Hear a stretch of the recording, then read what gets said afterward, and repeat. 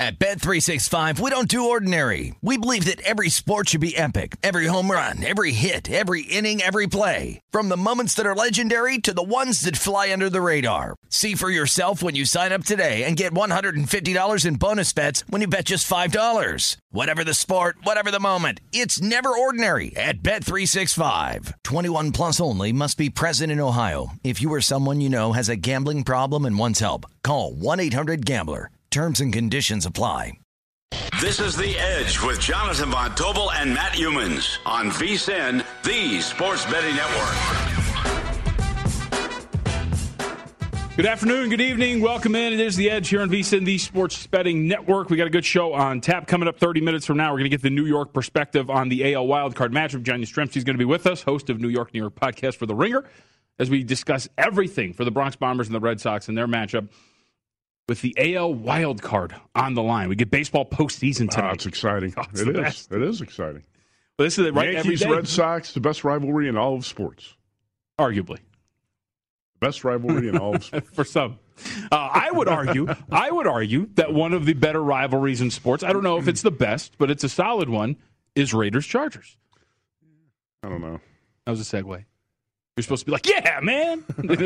Raiders and I'm still trying to figure out how we had a lightning delay and a game played indoors. Did you see Steve Young's analysis on the weather yesterday? No. Lightning doesn't go sideways. How can we have a lightning delay in here? Which I agree with the point of how do you have a lightning delay in a mostly covered dome, but not that lightning doesn't go sideways because it indeed does. Yeah. But the final score there between those two, 28-14, the Los Angeles Chargers get a big win last night. So this is where we're going to begin because it was kind of an odd game. They jump out to a 21-0 lead. The Raiders just can't stop shooting themselves in the foot.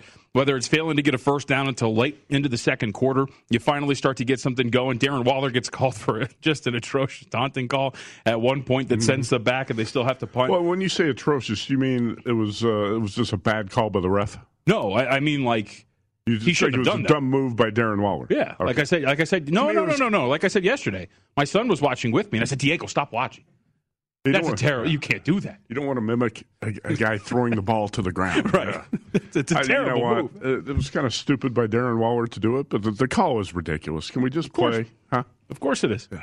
Well, it also violates the spirit of what they're actually trying to do. It's not directed toward anybody. But regardless, that was a blip on the radar in comparison for the entire game for the Las Vegas Raiders, which was twofold, right? It actually it went a little bit of the opposite that I expected, which was thought the defense was going to get exposed, but the offense was going to continue to perform at a relatively decent level. And the defense actually did everything it could for the first half for a while. Little issues here and there in terms of coverage and allowing big plays. Sure. There's a wheel route that they gave up that was absolutely wide open, and they started to let up a little bit late in the game. But other than that, I think the takeaway here is the offensive line, as we kind of talked about yesterday for Las Vegas, still has its issues. And Alex Leatherwood was not good yesterday. Penalties and missed blocks all across the board. And for a team that loves to generate their offense through their running game against one of the worst run defenses in the National Football League, you managed 48 yards on 18 carries yesterday for your Las Vegas Raiders. Yeah, 2.7 yards per carry. And the Raiders did not even utilize Kenyon Drake and Peyton Barber. I don't think the game plan was very good on John Gruden's part. Now, he didn't have many plays to work with in the first half last night, but it's just 3 and out after 3 and out. Yep. You put a lot of stress on your defense when you're punting every time and going 3 and out. I think the Raiders' defense actually held up really well for the most part, but the offense, like you said, was what let the Raiders down last night. And you look at the numbers for Derek Carr in the end; they look okay. 21 for 34. 196 yards, 2 TDs, and 1 pick, but he was sacked 4 times, and he just never really found a rhythm except for that one stretch in the third quarter and into the early fourth. He really had no rhythm last night, and the Chargers were the right side the whole way. The Chargers and the under were the right bets last night. Under 52, it got to 42 points, but you never felt like this was going to threaten to go over the total last night. No, I mean, I think like you said, there was that stretch in the third where they come out, they're playing extremely strong, and they score. You're right, they rattle off the 14 straight points, and it's 21-14, and then they get the possession where they go down and they're on the Chargers' 34-yard line, and on a 4th and 9, they decide to kick the field goal. Well, I thought third down was where the game flipped. Yep. You don't pick up the first down there. You got to kick the long field goal. First of all, a field goal is not going to do you much good. You're cutting the deficit to 11. You got to get a touchdown right there. Got to cut us to one-score game to a one-score game. Was it 21? I think it was 21-14 at that point, so it would have been 21-17. Still, I thought at that point, if the Raiders don't pick up the first down, they got to try a long field goal. This is going to be a bad deal for the Raiders, and it was. And they missed the field goal, and that was pretty much the end of the game. The momentum flipped at that point. They had all the momentum, and they gave it back to the Chargers. It was a faux 10-point swing because you missed the field goal, and then you give up a 10-play, 55-yard drive to allow a touchdown. Right. And that's where the Chargers put it away. And I'll say this because we're talking a lot about the Raiders side of things, and we're going to have more on this tomorrow because I wrote a little bit about the Chargers, mostly about their opponent, the Browns, in Points Per Weekly this week. But I will say, as we move forward here for the Chargers humans, the one thing that is still bothering me with them, their offensive line still was not good yesterday, right? It gets masked by the fact that they were actually performing at a relatively high level. But if you look in terms of the pass blocking for the starting offensive line, a couple of names stick out. Matt Filer, again, was awful, given 5 pressures on 41 pass blocking snaps. You look at Storm Norton, who could be off of the field, by the way, because Bulaga is eligible to come off of IR this coming week, so maybe he's going to be healthy. A 22.9 pass blocking grade for Norton, a 29.1 for Filer, and this offensive line's got some weak points, and that's going to be part of the issue for them going forward. Well, how many teams have a really strong offensive line? Can we count them on one hand? I think so, right? Even a team like the Colts, who were supposed to have a good one, just lost Quentin Nelson, and they're beat to hell along the offensive line. Seems like every team we talk about, they got some offensive line issues. Yep. And the Chargers do, and the Raiders do. Both teams did last night. But when you have a great quarterback like Justin Herbert, he can help cover up some of those issues. And I thought Herbert was the difference last night because he was really good in the first half of that game. So this leads us to what next week will look like for both of these teams. Mm-hmm. And as I mentioned, I wrote a little bit about the Cleveland Browns for Points Per Weekly. That is the opponent for the Los Angeles Chargers this coming weekend. And you and I were on opening lines. We were talking about, hey, you know what? If you're looking at this number, and if you like the Chargers on Monday, the time to bet it on Sunday is going to be then, because you can get picked. You could have gotten +1 with the Los Angeles Chargers. Sure enough, by the time we get to kickoff, I'm sure they're going to be like a 1.5 point favorite. We get the results of last night, and about 9, 10 o'clock, we saw the real move here. Chargers now about 1.5 point favorite, total of 47 over the Cleveland Browns. I don't think it's surprising to see that the Chargers are now the favorite at home. You and I talked about this, like you said, on the opening line show Sunday night. Why are the Chargers not the favorites in this game? At that point, it was Browns -1 on most spots, and you had a couple pick out there. And right now, it's basically 1.5 Chargers across the board, which I thought should have been the opening line from the outset. Yeah, I'm really fascinated to see what this defense is going to be, like this defensive line and this front seven for Cleveland against the offensive line and what the Los Angeles Chargers bring to the table. I still was not blown away by what the Browns did against the Vikings. Oh, boy. Huh? We got some good numbers for you tomorrow. Well, for 3 quarters, the defense is really good. And the fact that they held the Vikings down, I have to give the Browns a lot of credit for that. I think Cleveland's defense showed up probably better than expected after that first drive when the Vikings take a 7-0 lead. They get nothing the rest of the way. But I look at Baker Mayfield, and you look at the numbers, he is not playing like an elite quarterback right now. He is not. It's a big point of contention. Well, it'll be a big part of do the numbers tomorrow, but there's some really good underlying stuff for the Cleveland Browns that I think are pretty fascinating as you look at this matchup with the Los Angeles Chargers. And as for the Las Vegas Raiders, well, they are back at home after this matchup. They're 5.5 point favorites against the Chicago Bears. Now, we get news on this game today. David Montgomery not going to be in Las Vegas, done for 4 to 5 weeks with a knee injury. So that's a pretty big blow for the Chicago Bears. Now it sounds like they have a new play caller there. It's not going to be Matt Nagy anymore. And Justin Fields was really happy with the, quote, calm voice in his ear throughout the Lions game. This is a pretty interesting spot. 5.5 is a dead number. Clearly, though, the Raiders are garnering respect with this number that they're laying at home against Chicago, and the power rating's pretty down on Chicago as well. But this is a really interesting matchup for the Las Vegas Raiders in terms of, again, getting another bad offensive line for this front seven to take advantage of, and for their offense to face up with a secondary that has been prone to give up big plays this year. Well, first of all, David Montgomery's absence is going to be a big deal for the Bears. He had 106 yards rushing on 23 carries. He was a huge part of that offense in the game against the Lions. You take away a guy who carried the ball. Basically, he accounted for almost half of the Bears' offensive plays. And now you're going to take that guy off the field. I think it's going to be a big problem for the Bears' offense. I did not hear what Fields said about the calm voice in his ear. Was he referring to basically implying that he was happy not to hear from Matt Nagy during the game, or what? I think that's what I took away from it. The headline, Justin Fields appreciates the calm voice of offensive coordinator Bill Lazor calling plays. Okay. Well, I'll say this. Bill Lazor probably should have been calling plays the whole time. Matt Nagy is a poor play caller, and we've talked about this for 2 years. So I think that's a positive development for the Bears that he's going to be calling plays. Actually, the rest of the quote, you're right. Yeah. Quote, for Coach Nagy, it's hard for him to be calm if he has to focus on the defense, focus on special teams. Lazor's voice is calm. He's up there at the box, seeing the field well, and he did a great job calling plays today. Okay. So, I don't want Matt Nagy in my ear. That's what he's saying. Right. Yeah.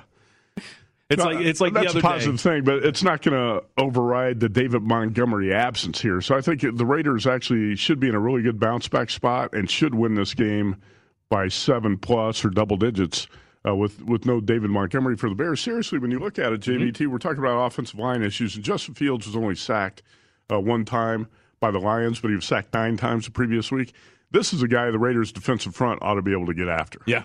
Well, and that's why I'm fascinated by this, too, because his mobility, the ability to escape from pressure, we saw, like Lamar Jackson was pressured on 20 of his true pass sets, but he was able to get out of those, right? And the mobility of Fields and what that's able to do. But he also turned the ball over. He did. Yeah. And so that's why it's a really interesting dynamic about what this offense is going to look like going forward.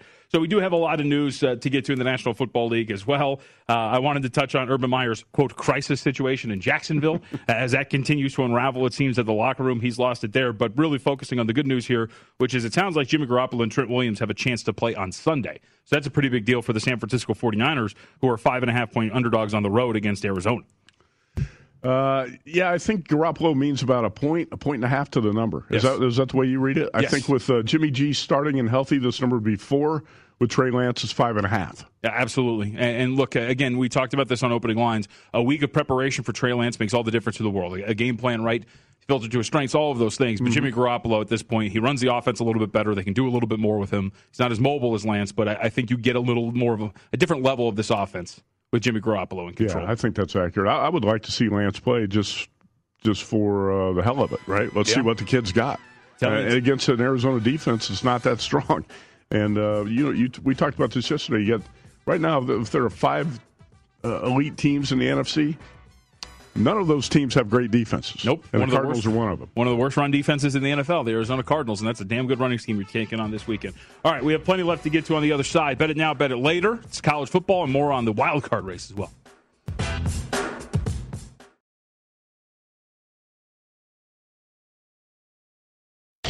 This is The Edge on VSiN, the Sports Betting Network. The puck is about to drop on the NHL season, and our hockey betting experts are ready for all the action. VSiN Hockey Betting Guide now available with strategies and best bets for the season ahead.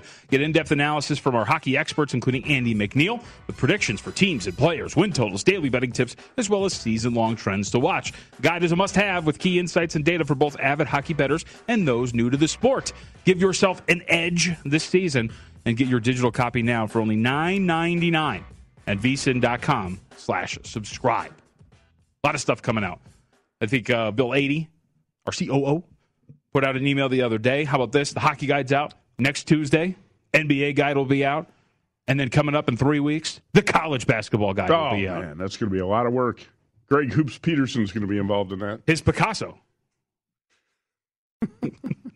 By the way, did you get all that copy in by the deadline? I did. Okay. I did. Ben Fox did not try to hunt me down and or fight me. Yeah. I feel good about my chances in a fight with Ben Fox, but you never know.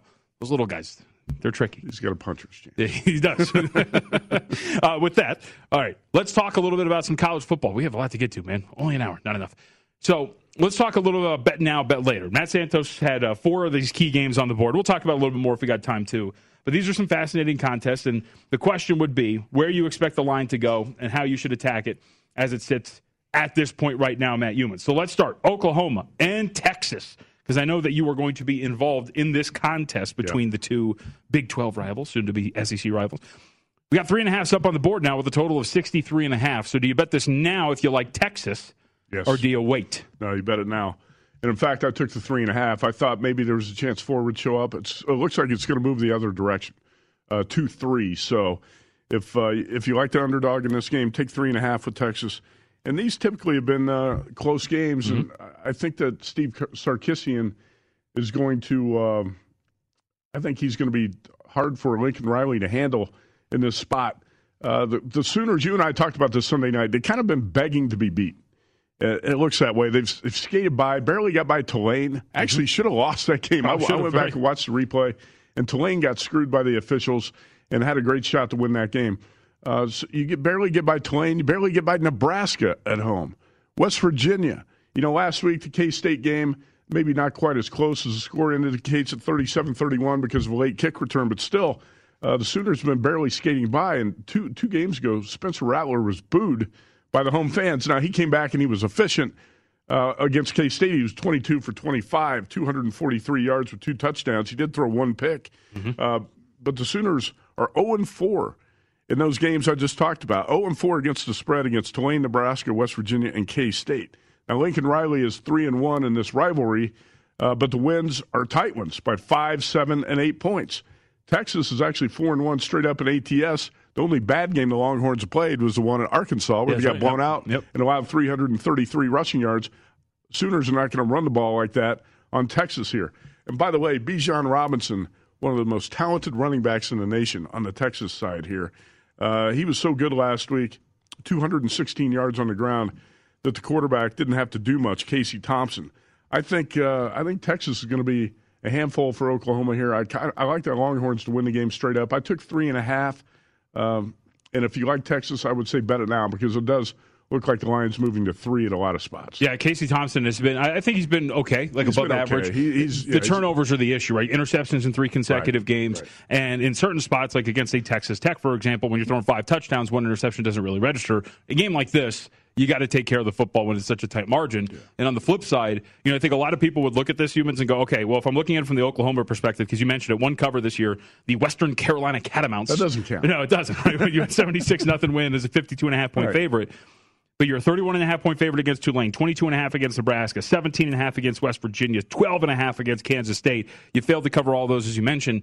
And I think people look at it and go, all right, well, this has been a highly power-rated team, only 3.5. Here's the thing. Your margin for error is not the same as in those games. Yeah. This is a team that is similar to you from a power rating perspective. This is a neutral field. You don't have room for error to, have poor drives, turn the ball over if you're Spencer Rattler, things like that. So, and you're sitting on that key number 3.5. Not as key in college, but still relatively key at 3. Right. And, actually, when you have a high total like this, too, I think the points don't mean as much, right? When you got a game you think is going to get into the 60s. I think my power ratings on these teams are accurate. I've got Oklahoma 1 point better than Texas. And I actually like Texas better, but that's how my numbers come out. So I took the 3.5 with the Longhorns. I almost bet Texas last week. I held off in the TCU game. That was a wild game. And that was a score to settle for Texas because Gary Patterson had beat them down recently. But this is a big one, and I think Steve Sarkisian is going to pull. We saw Sunday night the Patriots pull out some trick plays and throw some wrinkles at the Buccaneers. I think Texas is probably going to do the same sort of thing here in the Oklahoma game. But, again, Sarkisian, I think a big upgrade from the previous Tom Herman staff here, and I'm going to go with the Longhorns to win this game, but take 3.5. All right, let's go to an SEC matchup then, Georgia at Auburn. So we saw actually Circa, and we had Dan Saley on Sunday night when we talked about this game, and he's on Georgia. But this actually opened 16, made its way to as low as 13.5 with those Circa openers on Sunday. Yeah. Eventually settled in at 14, 14.5, depending on where you shop for your numbers. 14.5 are the ones that dominate the board right now. And I was on the wrong side with that Arkansas game over the weekend. Yeah, you and I both. A lot of other people I know. Right, yeah. But every time I watch that Georgia team, the takeaway for me is how good they are on the lines of scrimmage, both offensively and defensively. And when you read quotes from Brian Harsin about, hey, we're going to establish a run, we want to see if we can get this run game going all against Georgia, who's giving up 2.8 yards per carry, who has been absolutely dominant up front. I just wonder how this offensive game plan works with Bo Nix and this offense coming off a performance like they did against LSU, but they needed 14 points in the fourth quarter against LSU to pull that game off. This is Georgia now with the domination up front for both lines. I find myself struggling to make a case for Auburn to stay within 14 points. You know what? Yeah, what bothers me about this matchup, what bothers me about Georgia, you know where I'm going. I don't like the quarterback play. Right, whether it's Stetson Bennett or JT Daniels. Yeah, it doesn't matter. If Stetson Bennett didn't have to do anything last week. He passed for, 77 yards? Yeah, had one nice pass in the second quarter. That was about it. Yep. But even when JT Daniels is in there, I think that's the weakness. And it's tough when you're talking about a team that's this good, and especially this good defensively, and you say, what's the weakness? Well, the quarterback. Mm-hmm. That's a big deal when the quarterback is the weakness of your team. And that's why I'm not going to lay these points with Georgia. Because you're effectively asking them to either pitch a shutout or hold the opposing team to 3-10 points, something like that, right? You're thinking you're going to hold Auburn to 3, 7, 10 points. Maybe the Georgia defense gets a score. But I can't lay more than 2 touchdowns with an offense where I don't respect the quarterback play. Yep. I mean, even look at the Arkansas game, right? Because it was a 37-0 margin. Part of that 37 points that you got was a blocked punt for a touchdown in the end zone. Right? Oh, they just ran. The Bulldogs just ran the ball right over Arkansas, which was a little bit surprising. But I still think if you need a quarterback to make a play, and that's going to happen down the road, whether it's against Alabama or somebody else, does Georgia have that guy who could make the play? No, I don't think so. It doesn't look like it. What do you made of Bo Nix this year, really quick? 979 through the air, 6 touchdowns, 7 receptions. Disappointed in Bo Nix. You know, coming out of high school, I thought this guy was going to be a superstar, and he's not really developing at the rate I thought. But he did play a pretty good game last week against LSU. Yeah, it was the full Bo Nix experience against LSU. Ridiculous plays and mind-numbingly silly mistakes. It was great.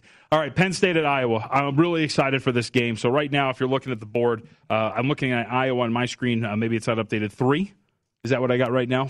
Actually, down to 2, so my screen is not updated.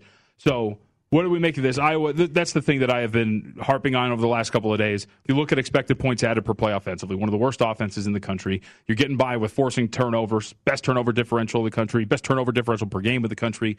I just don't know if you're going to get those turnovers against a team like Penn State, and this is a really good defense as well in the Nittany Lions. Yeah, it is. It's you can't predict turnovers, but Iowa, this is the style of football Iowa plays.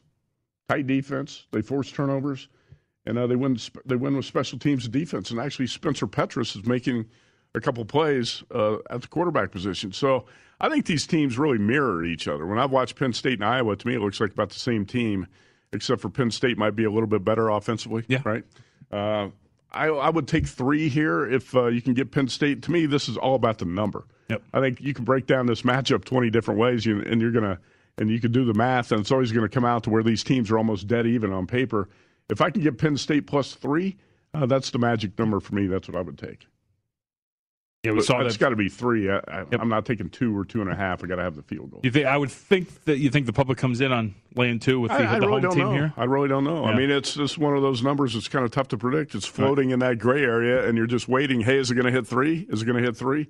And did you say you saw a 3 out there today? No. I must have had my screen up. Because I didn't see one. An old tab or something like that. All right, so let's go to Pac-12 really quickly. Last minute here, Utah, Southern Cal. This is on 3 with a total of 52. And you do, of course, we know of Cameron Rise in control of this offense now, week off, too, to get a little bit more comfortable in the system as well. And we know that Jackson Dart still probably not going to be available for USC.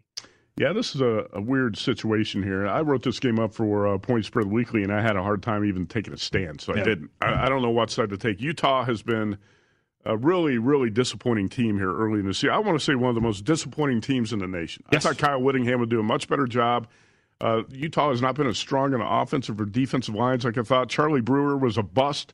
The Baylor transfer at quarterback. He gets benched. He quits the team. I think it is a positive, though, that Cameron Rising takes over at quarterback, kind of gives this team a new energy. It's kind of like a fresh start. And by the way, Utah has not lost a Pac-12 game yet, so that's one thing that could be a positive, right? Yes, it is. Lost 2 games, but no conference games yet. Big positive. We get baseball playoffs tonight. Let's find out what's going to go down between the Red Sox and the Yankees. John Yastrzemski joins us next. This is The Edge on VSiN, the Sports Betting Network. The VSiN NBA betting guide is going to be out next week. JVT trivia time. Which former NBA coach is known as the Zen Master? Oh, Phil Jackson. You got it. Good friend of the Musburger family, by the way, Phil Jackson. This segment of The Edge is presented by Zen Nicotine Pouches. Zen is working to create a world where you can enjoy life on your own terms. Zen nicotine pouches are a smoke-free, spit-free, hassle-free tobacco alternative that can be enjoyed on the go, anywhere, and anytime, so you never miss a minute of the game or the tailgate party. Available in 10 varieties, including spearmint, coffee, and citrus. Zen can be found at convenience stores nationwide, so you can find your Zen wherever you are. Zen's nicotine pouches are clean and discreet with no lingering smell. Plus, it's easy to use indoors and out, making it the perfect complement to your everyday. Also, Zen comes in 2 strengths. You have control over your nicotine satisfaction. Zen contains nicotine and is only for adult nicotine consumers 21 or older. Learn more. Find your local retailer at Zyn.com. That's ZYN.com. Warning, this product contains nicotine, and nicotine is an addictive chemical. ZYN.com. You could make the argument that the New York Yankees found their zen late in the season, especially Giancarlo Stanton. Well, they found it in the ninth inning on the last day of the regular season on an infield single to get into the playoffs. Well, let's talk about that. The AL Wild Card more. John Yastrzemski is with us, host of New York on the Ringer, the pod there. Check that out at John_Yastrzemski. He's at Fenway Park right now. Yep, up on Twitter. So, John, what's going on, man? Is there magic in the air right now? Well, I don't think there's any doubt, guys. And listen, I've been doing this now for like the last 10, 11 years. I don't think I've ever been more geeked out than to just go on the MLB Network live from Fenway Park on the field, get ready for a wild card game with the Yankees and the Red Sox, and talking betting in the process. So, yeah, right now I'm situated behind home plate. I'm chilling, and I'm very excited for this game. Super fired up.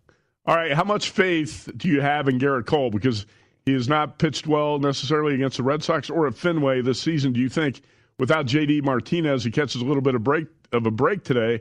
And are you confident that Cole's going to be good against this Red Sox lineup? I think Cole has a big game in him. I love the fact that he's going to get a little bit of extra rest.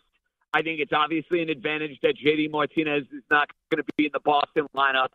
And the other element that I like here from a Yankee standpoint, and if you're thinking about the under in this game, is that Aaron Boone has his bullpen ready to be unleashed. And early in the year, the Yankee bullpen was an absolute nightmare when they were blowing games left and right. They had a nightmarish weekend at Fenway. But getting Wandy Peralta, getting Clay Holmes, and now getting Loaisiga back and putting Luis Severino in that bullpen, if you're Gerrit Cole, you don't have to think about going 8 or 9 innings in this game.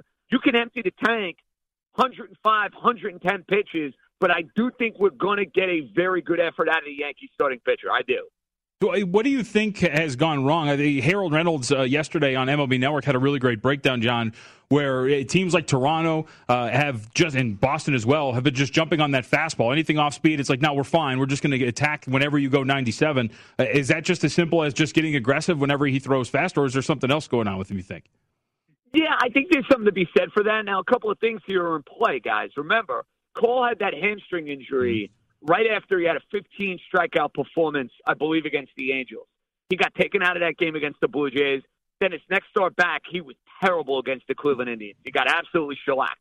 He pitched a pretty darn good game against the Red Sox. I know he ended up giving up a 3-run bomb to Rafi Devers, but the Yankees had a 7-0 lead. You're going to approach the game a lot differently when you're in that sort of situation. Now, the last start against Toronto was awful, but let's be honest, guys. Toronto has been mashing guys who throw fastballs basically all year. So if I'm Gerrit Cole tonight, I'm aggressive with certain guys, but there's one guy in the lineup I'm not letting beat me, and that's Devers. Devers is hands down the best and most dangerous hitter in Boston's lineup, and he's owned Gerrit Cole. He's hit a couple of home runs against Cole already this year. There is no way in the world Rafi Devers should be getting anything to hit with anybody on base. No way. I agree with you there. Cole faced the Red Sox 4 times this season, 2-2. Allowed 13 runs in 22 innings, 1-2 at Fenway with an ERA over 6, and allowed 15 earned runs in his last 17-plus innings to finish the season. Let's look at the Red Sox lineup for today. Kike Hernandez is going to lead off. Kyle Schwarber, Xander Bogaerts, Rafael Devers, Alex Verdugo, Hunter Renfroe, Christian Arroyo, Bobby Dalbec, and Kevin Plawecki. You should know that's a projected lineup. That's not the official lineup. That's for the Boston. Projected lineup. Yeah, it's got no J.D. Martinez today, and that's break. So we talked so much, John, about Gerrit Cole. What about the flip side? Can the Yankees hit? Can the Yankees hit tonight against Nathan Eovaldi? I think that's the $1 million question in this game, Matty, because historically speaking, the Yankees have been owned by Nate Eovaldi, including the 2018 postseason. Now, the last time Eovaldi faced the Yankees, he got tattooed. That was 2 weeks ago at Fenway Park. That's what I'm curious to see. Will the Yankees be able to build upon a success they had against Eovaldi? Have they solved the riddle finally that has been the former Yankee and now the Yankee killer? Here's the question to me. The Yankees not having DJ LeMahieu in this lineup, does that kind of throw things off kilter a little bit? I know it's been a down year for LeMahieu, but LeMahieu has great numbers against Eovaldi. So not having him in the lineup hurts, but remember, it's kind of even when you consider J.D. Martinez and what he means for Boston. So, yeah, I think the Yankee key to the game is scoring runs. If the Yankees score more than 5 runs in this game, guys, I really love their chances. Love their chances. All right, so right now the Yankees about minus 130, 135 favorites here, total of 8. The first 5 total is 4. How would you advise betting this game tonight, John? Well, guys, I got to be honest. I'm thrilled I bet this game last night as opposed to right here and right now, because you can't find Red Sox money. And, that's the thing. I hate betting with the public. It bothers me to no end. I feel better about the Yankees, though, with the way this line is continuing to climb, because they're begging for money to come in on the Boston Red Sox. They are begging for money to come in. So I feel better about my Yankees 115 right now. I love the under in this game, though. I'm all over that. I got the under at 8. So I'm on the Yankees, and I'm on the under here. And I'm also looking into some props for my fellow Southpaws, meaning Anthony Rizzo and Brett Gardner. Those are two guys I'm looking into at total bases. I'm also looking into them to get a hit. It's a wild card game, guys, so I'm getting a little bit more frisky than usual, I can tell you're hyped up for this game. And JVT scoffs every time, John, when I say Yankees-Red Sox, the greatest rivalry in sports. There's nothing that comes close, right? Well, it's the amazing thing. This rivalry in many ways has lost its luster because the Red Sox have won, and they've won a bunch. So now that you have this dynamic in a one-game playoff, it brings back memories of Bucky Dent. I know you're going to see the Aaron Boone clip. You're going to see Big Poppy. Like, this is the way it's supposed to be. I mean, these teams are basically dead even all year. They both had roller coaster seasons. Now it's one game. One will be playing the Tampa Bay Rays and will be an underdog in that series. The other is going to have a very, very long winter, my friend. Yep. John, I'm curious, so out of these two teams, you can go in both directions here. Of the one that moves on, who's got the most sticking power long-term in terms of making a run to the World Series? Oh, I think it's the Yankees. And I'm not even saying that from a New York perspective. I think the Yankee bullpen is a lot better than the Red Sox bullpen. Obviously, you have Garrett Cole, and then you got those two monsters in the middle of the order that have basically carried the team all year. Aaron Judge and Giancarlo Stanton have had incredible seasons. Those are guys that could go and carry a lineup. And I think the Yankee lineup, when it's right, is deeper than the Red Sox lineup. But again, it's a question of the feast or famine nature of this team. Because when they are rolling, they're as good and they can beat anybody. When they're bad, they can lose to anybody. Now, I wouldn't pick either against Tampa for what it's worth. I think the Tampa Bay Rays are going to the World Series. Again, I think Tampa will beat the winner of this game tonight. But the Yankees, to me, are the more dangerous team. Let's take a look at the Yankees' projected lineup for tonight. And DJ LeMahieu not in there. And like John said, I think that makes a big difference for the Yankees. They're a much better lineup with LeMahieu in there. Gleyber Torres, followed by Anthony Rizzo, Aaron Judge, Giancarlo Stanton, Gallo, Gio Urshela, Brett Gardner, Odor, and Kyle Higashioka. There you go. I get tongue-tied on that one. Anyway, John, who are the one or two key guys tonight in the lineup for the Yankees? Because Stanton has been a monster here down the stretch, but you can't expect him to carry the offense all the time. I'm going to give you two. Okay. Anthony Rizzo is one because he's in the leadoff spot tonight. I think Rizzo is going to be a guy they look to get on base for the big boppers that you have in this lineup. The other guy that I'm going to look at is the other trade deadline acquisition, Joey Gallo. Remember, the Yankees brought in Joey Gallo to hit against a guy like Nathan Eovaldi.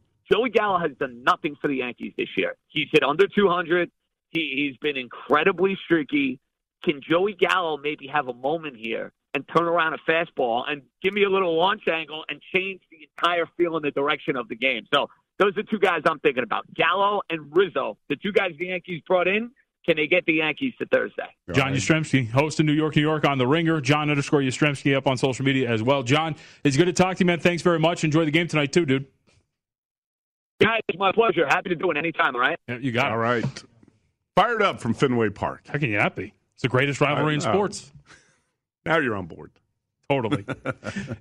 I love these one-game playoffs. So the wild card, win or go home, and you're talking about two teams like this. It's going to be it's going to be electric tonight at Fenway Park. Especially a sport in baseball. It's so random, right? A one-game sample size. Yeah. It's out, man.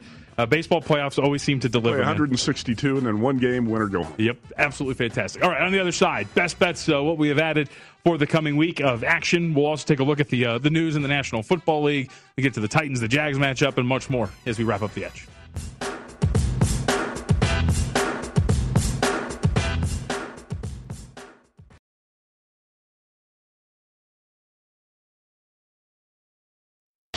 This is The Edge on VSiN, the Sports Betting Network. Oh, hello there. I'm sorry I was distracted because I was just checking the current betting splits data for this MLB wildcard game coming up. How about this? The New York Yankees, 58% of the bets on the run line for the New York Yankees, if you're looking at that. How about just the money line? You've been 72% of the handle, 61% of the tickets on the New York Yankees. You can get all this and more over on vsin.com. New feature gives you insights to where the money and bets are moving for every game, every sport. It's available for money line, over, under, and against the spread bets. Check it out today, vsin.com.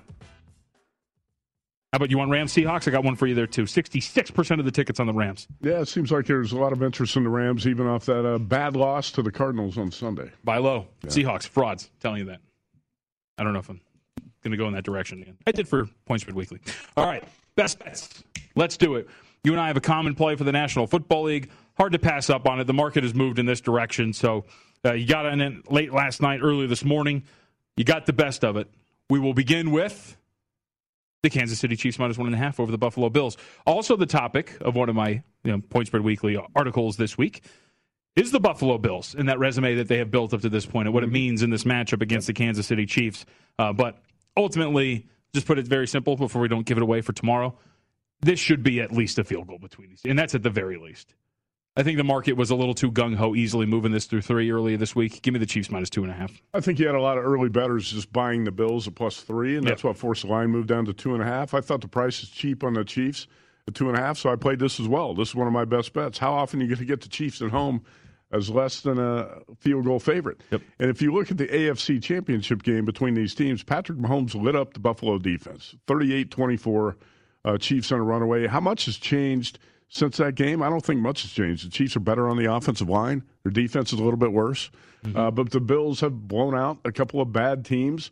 Actually, this is a big step up in class from what the Bills have faced the last 3 weeks. And I don't think Josh Allen can trade shots with Patrick Mahomes. And that's basically what this game's going to come down to, I believe. So, yeah, you still got Circa, Superbook, have 2.5 at minus 120. Leave the 2.5 with the Chiefs. I think that's a cheap price. I'm also going back to Broncos. The Steelers against the Broncos. And I think the Steelers, this is another buy low spot here at minus 1. And it doesn't really matter to me who's quarterback for the Broncos.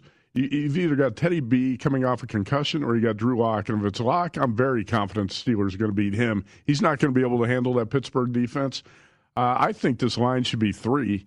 I'll lay the 1. I understand why it's not 3 because nobody has respect for the Pittsburgh offense right now. And you'll give that the Broncos defense will get action at 3 the whole way. And that's why I believe that the Steelers are in a buy low spot here because the defense should be able to win this game for Pittsburgh, and I think Big Ben's going to do enough. You're not going to find many teams in the NFL more desperate than Pittsburgh this week. It's all on the line here. Big Ben knows he's going to get benched if he doesn't show up, and I think the Pittsburgh defense is good enough to win this game. So I'm going Steelers minus 1, Chiefs minus 2.5 in the NFL. How about college? You and I talked about this game already. Texas plus 3.5 over Oklahoma. I'd say grab the 3.5s because I don't think 4 is going to show up, and it looks like it's moving to 3, if anything. And JVT, what happened in that New Mexico State-San Jose State game last weekend? Yeah, wasn't an impressive showing by the Spartans. What's up with the Spartans? I know it's a tough scheduling stretch where you go from Hawaii to Western Michigan, then back home. They might have come out flat. But when I saw that San Jose State beat New Mexico State 37-31, I was like, you got to be kidding me. Yep. So is it the Aggies showing a little life on offense, or was San Jose State just flat? Probably a combination of the two. But I think New Mexico State catches another team that could be in a flat spot this week. Nevada off a big win at Boise. And more important things down the line here for the Wolfpack. The cliche is bigger fish to fry. I think they will just put it on cruise control, get a lead here against New Mexico State. And at the very least, you got backdoor potential with the Aggies, but I'm not sure you're going to need it. I took 33 here with New Mexico State. The number's still 32 at a lot of spots. Anything north of 31 should be good here. I think Nevada gets up 3 touchdowns and coast from there. But New Mexico State impressed me last week, actually, in a 37-31 loss at San Jose. Yep. Now, Nick Starkel didn't play last week. He was injured, so that's maybe part of the reason why. Still put up 31 points on that defense. Right. That's the part I'm talking about. How do you put up 31 points on San Jose's D? And Starkel actually hasn't really been great either. 6 touchdowns, 5 interceptions, and has been less than stellar early on for the the title or the reigning, defending. I should say this too, JVT. I'm not sure I've ever won a bet or rarely ever bet New Mexico State, so this could be a first. All my years playing college football, I'm not sure if I've ever won a bet on New Mexico State. I think it's a good spot to go against Nevada after that win last week too, right? The way that they played and the injuries. Yep, absolutely. All right, now with that controversy, I don't want to ruffle too many feathers here, but I have to say, Matt Youmans, one of the more nauseating things over the last few days has been this campaign to take away an MVP from my guy, Shohei Ohtani. I've been annoyed by this for the past few weeks. I think a lot of sports analysts and some guys here at VSiN have embarrassed themselves with their opinions on this topic. Surely, though, a level-headed pundit like Mike Palm is in on the Shohei Ohtani MVP bandwagon. Surely. Okay. Level-headed, thinks analytically and soundly. He's in, right? I don't think so. What? I think he's out. So disappointing. What happened over the weekend? Here's a tweet from Mike Palm. Surely Ruthian AL MVP frontrunner Shohei Ohtani will take the mound today in Seattle on 6 days rest with the importance of this game. The reality is that the most viable MVP candidate on the field will be Mitch Haniger, who dragged his dreadful team to the doorstep. I hope Mike is being sarcastic here, and this is not a serious tweet, because anybody who doesn't think Shohei is the AL MVP is a buffoon, an outright buffoon. Gil Alexander and I talked about this the other day. And I think you and I have talked about this before, too. Shohei's not only the MVP this year, he might be having the best season of any player in the history of baseball. Yes. In the last 2 months, I don't want to hear the argument about batting average. Well, he's batting .250.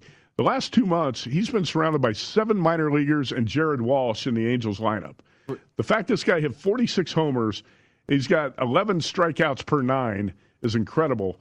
I can't, in my lifetime, recall a player who's had a better season than Shohei Ohtani. Well, and here's the thing. As you look at the numbers here, the batting average also it beautifully covers and ignores the rest of the numbers for Shohei Ohtani. A WAR of 5.1 as a hitter, 46 home runs, third most in Major League Baseball. Tied for 18th in Major League Baseball in runs batted in with 7 minor leaguers around him throughout the entire season. Led the league in triples, 96 walks, 5th most in Major League Baseball. Runs scored 103, tied for 11th most in Major League Baseball. 26 stolen bases, 8th most in Major League Baseball. OPS 965, 5th best in Major League Baseball. Weighted runs created plus 152, 5th best in Major League Baseball. Oh, and by the way, all of those who want to talk about the batting average, it's funny how we never bring up the fact that he pitched 130 in a third innings of work. ERA of 3.18, better than Garrett Cole's, by the way. 156 strikeouts, a win-loss record, if you want to use it, of 9-2. And one more thing, at home, an ERA under 2. Yeah, and his WAR is 3.0. Here's the thing, Shohei's got 156 strikeouts and 130 innings pitched. Right. That's remarkable. The guy's 9-2 for a losing team. 9-2 for a bad team. It makes me sick when I hear people say, well, this should be Vladimir Guerrero's MVP. Are you kidding me? It's not. The Blue Jays got like 5 bombers in that lineup, and Shohei's been basically stranded by himself for the past 2 months. It's not a batting average award, right? Like, that's the other thing about it. No, and in today's, it's not about who hits the most homers either. I don't care. You hit 47. This guy hit 46. So the guy who hits 47 is MVP. Right. That's some of the dumbest logic you're ever going to hear. This guy stole 26 bases, hit 46 homers. Hey, he also pitched 130 innings and struck out 156 and won 9 games for a losing team. He's 9-2. If you don't think he's MVP, you're an idiot. I've seen the he's just a pitcher who hits really well. No, like, you just aren't. You're not paying attention. And here's the thing too, because I've seen the strikeouts. Right, he struck out a lot. It's 2021. Watch baseball. The strikeouts aren't as debilitating as they were in the past. It's the 3 true outcomes. I'm gonna hit home runs. I've got nobody else around me. Swing for the fences. What this guy has done this year was absolutely incredible. Absolutely. Most valuable player. He is the most valuable guy. He is their ace. Stack these numbers up against and compare them to Babe Ruth or whoever who's had the best seasons in the history of baseball. That's how great Shohei Ohtani has been this year. I hope Mike was being sarcastic with that tweet, because Mike's typically a very sharp analyst, but sometimes guys they get caught up on the hot take angle. Let's put it that way. I'm going to argue this to the hilt, And I'm going to die on this hill. And yes, you are going to die on that hill because there's no life if you're arguing against Shohei Ohtani to be MVP. Can't wait to see the ballots and see what curmudgeon doesn't vote for Shohei Ohtani. If you don't vote for him, you should have your ballot. Your vote should be taken away. Seriously. I can't wait to see it. It's nonsense. We only have 32 seconds to go over Urban Meyer's cheating scandal and the fact that he's lost his locker room. I don't think he's going to – well, he might lose his job soon. I think Urban Meyer's not long for Jacksonville. When something like this happens, first of all, does that make the Jaguars bet against team this week? If he's lost the locker room, do you bet against him this week? I mean, he wasn't a good coach, so I don't even know. Does it make him better that he's going to be out of the picture? You see reports that players are actually, quote, their own coach now. Like, it's an absolute nightmare. Well, I think what's happening right now is Shad Khan, the owner of the Jaguars, trying to figure out, is there a way to get out of this contract, right? VSiN.com/podcast. My Guys in the Desert coming up next. We'll see you.